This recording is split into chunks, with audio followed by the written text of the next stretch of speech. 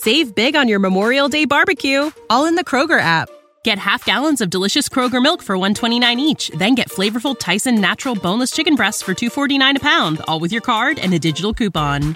Shop these deals at your local Kroger, less than 5 miles away. Or tap the screen now to download the Kroger app to save big today. Kroger, fresh for everyone. Prices and product availability subject to change. Restrictions apply. See site for details. This episode of Writing Excuses has been brought to you by our listeners, patrons, and friends.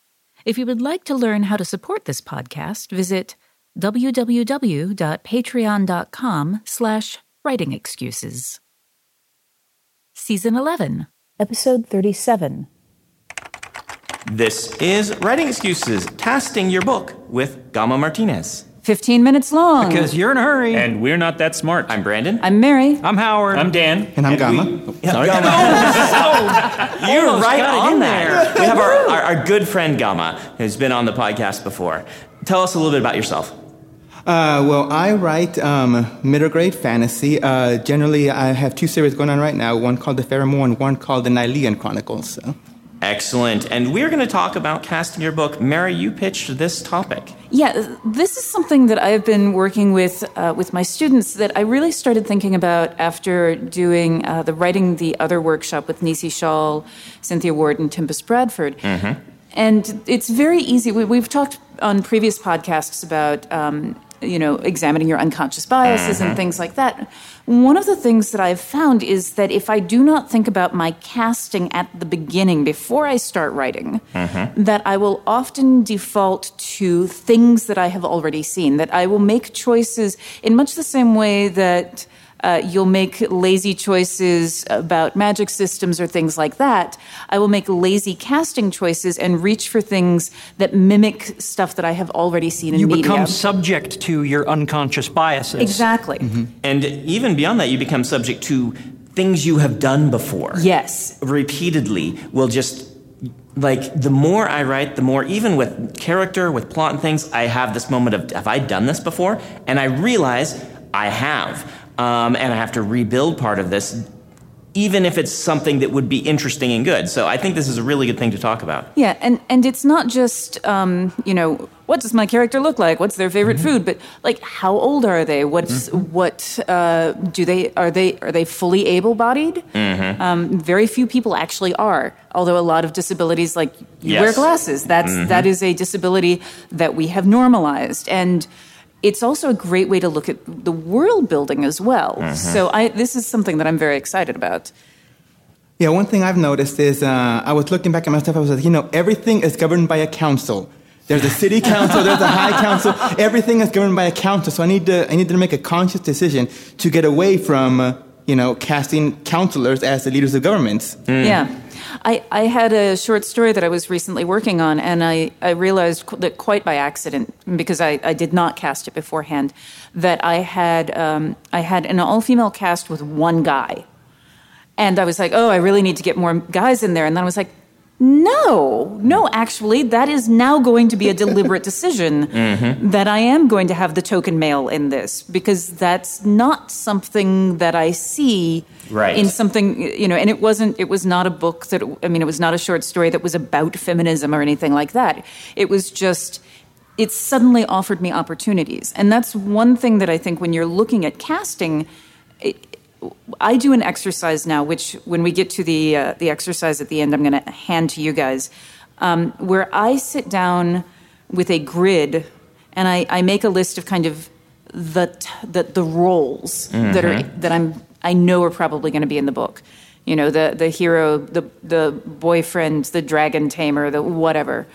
And I go through and I will write down, just like where he is on the gender spectrum, where they are on the class spectrum, all of these things. And then I'll go through and I'll flip an axis for each character. And I try to look for, what is this going to give me? What opportunities will that give me in the plot? That's similar to a David Farland suggestion from when I took his workshop years ago, which was cast all your people, and then switch their roles. Yeah. To say, where does this do to my story? And am I just, that keeps you from being lazy, where you're like, oh, I'm now putting, the 18-year-old woman who was, that was the princess who didn't have much experience. Now she's the wise mentor. Why is she the wise mentor? What does she know? And things like this. And that shake-up, you don't necessarily have to write that book, but that shake-up will make you think about things. It is, and that's, I think, the thing that a lot of people miss when we start talking about this kind of topic is a lot of people are listening to this episode and thinking, oh, they're just promoting diversity for diversity's sake. No, we're not. They make it so much more interesting. I'm right in the middle right now of outlining my next book. I'm doing a Western, and it's so easy to fall into very classic archetypes with that, and I wanted to take a step back and say, well, no. Depending on where this Western takes place, there might be a ton of Chinese people, you know? Am I going to have Mexicans? The location that I've chosen actually has a ton of Germans. And so suddenly using a German character in that time and place changes so many other things about the story and makes it so much more interesting. I recently dealt with an issue where the queen was off-screen, didn't appear in the book, but I had mentioned they regretted she wasn't here because she was the military strategist. And I realized I, by default, made all the guards and soldiers male, and that doesn't make sense if the queen is the military strategist. Right. So I had to go back and consciously make that decision to make some of the guards female. Yeah. I am the book that I'm working on right now, I've got... Again, I had done this casting exercise, and I had looked at it and realized, there is a lot of white people in this book, and it's set on the East Coast of the United States after meteor strike. There's a lot of white people, and there's a lot of men, and there's a lot of Christians. And my main characters are already set in canon because this is a prequel to a novella. And so I was like, what aspects of these characters have I not defined that I can put on a non-dominant axis?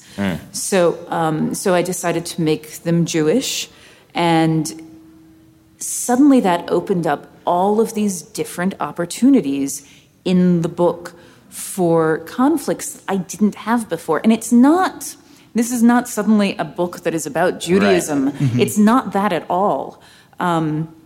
If I can give an example from... so I recently watched Suspicion by Alfred Hitchcock, which is a fantastic film. This is not a spoiler, but one of the things that happens...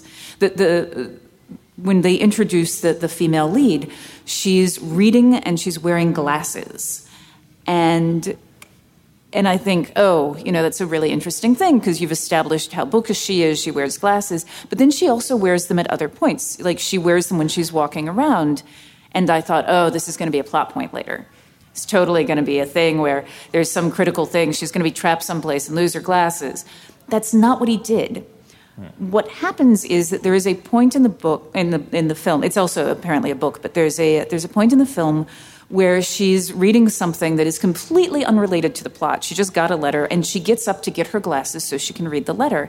And while she's up, she happens to glance in a mirror that shows her something that's happening behind her that is critical to the plot. So what happened was that very minor disability put her in a position that shaped the plot, but it was not about that part of her. And that's the kind of thing that we're talking about when we're talking about casting, that these opportunities, because of the different way that the character will go through and experience life, will shape and allow you to do things that you wouldn't have been able to do before. Because otherwise it would have had to be so mechanicized to get her in position to see that. There's a bit of a hobby horse I have on this related to this. And a lot of people who listen to this, it's like, Dan was saying, they're like, you're just saying diversity for diversity's sake, which actually is pretty legit. That's a good enough reason. But I want to talk about fantasy as the genre of wonder. And I have found that when I talk to people, if they stop reading fantasy, oftentimes people say, I used to, or, this is back when I was pitching my books to people like, do you read fantasy and things like this? They would say, I used to, but after I read it for a while, it stopped doing for me what it used to do. And the reason, I think, is because of this idea of a sense of wonder. When you read fantasy, one of the things you want is to explore things that are new, that are fresh, that are interesting, that are different. You want some familiarity, as we've talked about. If the stories are all the same, that's actually going to lose the entire genre huge numbers of readers because they will all be too similar and we will all lose that sense of wonder. And so pushing yourself in these directions is going to make not only your books better because you'll be a better writer, it will also do good for the entire genre and bring us new readers. So I have been telling the same set of stories with the same growing cast of characters for 16 years now. And what I've found is that when I begin a new story, the casting call is the single most important decision I can make. It is not what is the mission, what is the big dumb object we're going to explore, what is the enemy. It is, and this is hearkening back to the thing we learned from Scott Card years and years and years ago. Who are the characters who are in the most pain?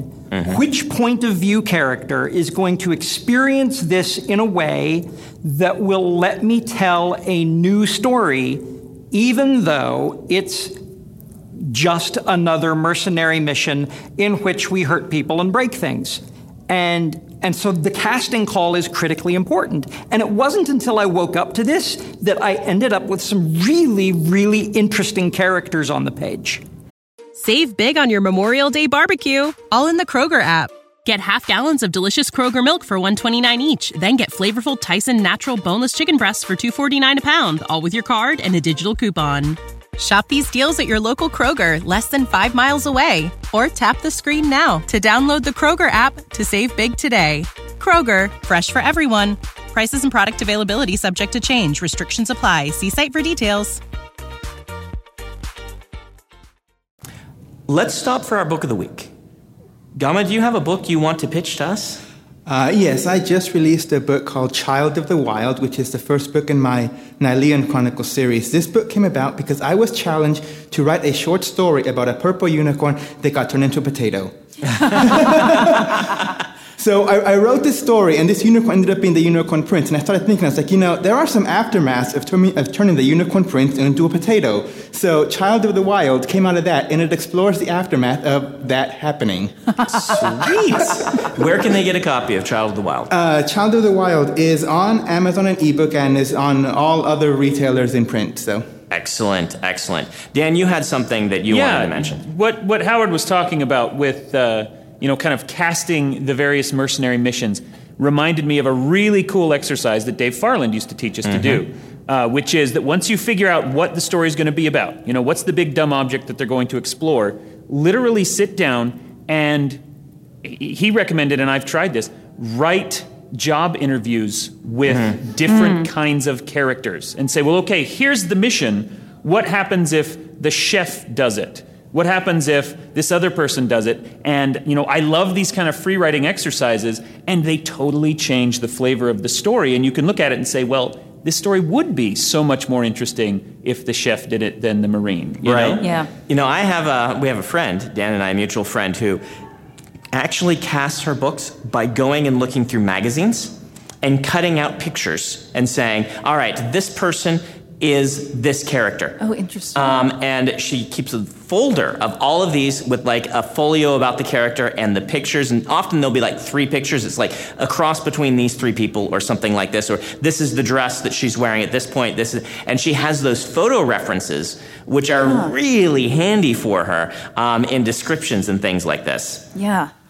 I handle it differently. So I've kind of halfway mentioned this, and I think I may have talked about it on a previous podcast.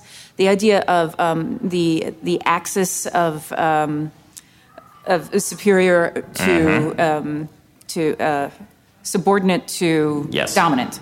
And one of the things that I very seriously look at is trying to make sure that my characters are not at the dominant end of all the spectrums. And a lot of times when people are talking, when people are complaining about, diversity for diversity's sake, what they're not understanding is that everybody exists along multiple axes. And that frequently when you do, and you do see, diversity for diversity's sake, when there are books where it is actually shoehorned and it is not doing service to anything. And when you see that, what's happening, I believe, is that people are concentrating on one axis, and that character exists only on that single axis. And I think that it's really important when you're casting that you make sure that you're thinking about all of the axes that your character exists on, because there are places where they have strengths and there are places where they don't. On the axis of race, I'm white. In the United States, I know. What? I have. Actually, Facebook will occasionally tag my photos and tell and say, Tempest Bradford. And I'm like, no, Tempest for listeners, Tempest is African American. I am really not. And I'm like, really, Facebook? This is a little questionable. But on that end of the axis, that's where I'm dominant. But, I have a neurological disorder, which is mild compared to other people. But, when you look at that axis, I'm a little bit farther down that spectrum. On the gender spectrum, I'm not a guy. Hi, guys. I am the only woman sitting up here right now, and that puts me a little bit farther down the spectrum in many situations, but not as far down the spectrum as, in terms of dominant subordinate, as someone who's trans, who has a lot more to deal with. So, but someone who's trans may be dominant in other areas. So it's really important when you're casting to make sure that you think about all of the entire. Right. That's how you avoid the token something or other. Yes. We are out of time. I want to thank our audience at Phoenix Comic-Con. Long-suffering audience who at this point has done a lot of episodes with us. Mary, you have some homework. I have homework. So in the liner notes, we're going to be giving you a link to a casting sheet. This is that grid that I said that I used. What I want you to do is I want you to go through, and it'll come with instructions, I promise. I want you to go through and I want you to cast the next thing that you're working on, or the thing that you have previously, that you already have in progress. Go through and fill it out. Look at the axes that your character exists on, and then flip it so that you make sure that your character has at least two axes in which they are not dominant. And then flip them so that they have two different things that they are not dominant in. When you look at this sheet, I'm also going to say that if you're doing secondary world fantasy, that this is a really good spot to start thinking about how your culture handles prejudice and which gender is dominant. And if it is, in fact, a binary culture, that you want to make sure, feel free to tweak that worksheet, but this is the place that you need to start thinking about that is before you start writing. So that's your homework. I want you to do that. Gama, thank you so much for coming in and podcasting with us. Thank you for having me. And this has been Writing Excuses. You're out of excuses. Now go write. Writing Excuses is a Dragonsteel production, jointly hosted by Brandon Sanderson, Dan Wells, Mary Robinette Kowal, and Howard Taylor. This episode was mastered by Alex Jackson. Save big on your Memorial Day barbecue, all in the Kroger app. Get half gallons of delicious Kroger milk for $1.29 each. Then get flavorful Tyson natural boneless chicken breasts for $2.49 a pound, all with your card and a digital coupon. Shop these deals at your local Kroger, less than 5 miles away. Or tap the screen now to download the Kroger app to save big today. Kroger, fresh for everyone. Prices and product availability subject to change. Restrictions apply. See site for details.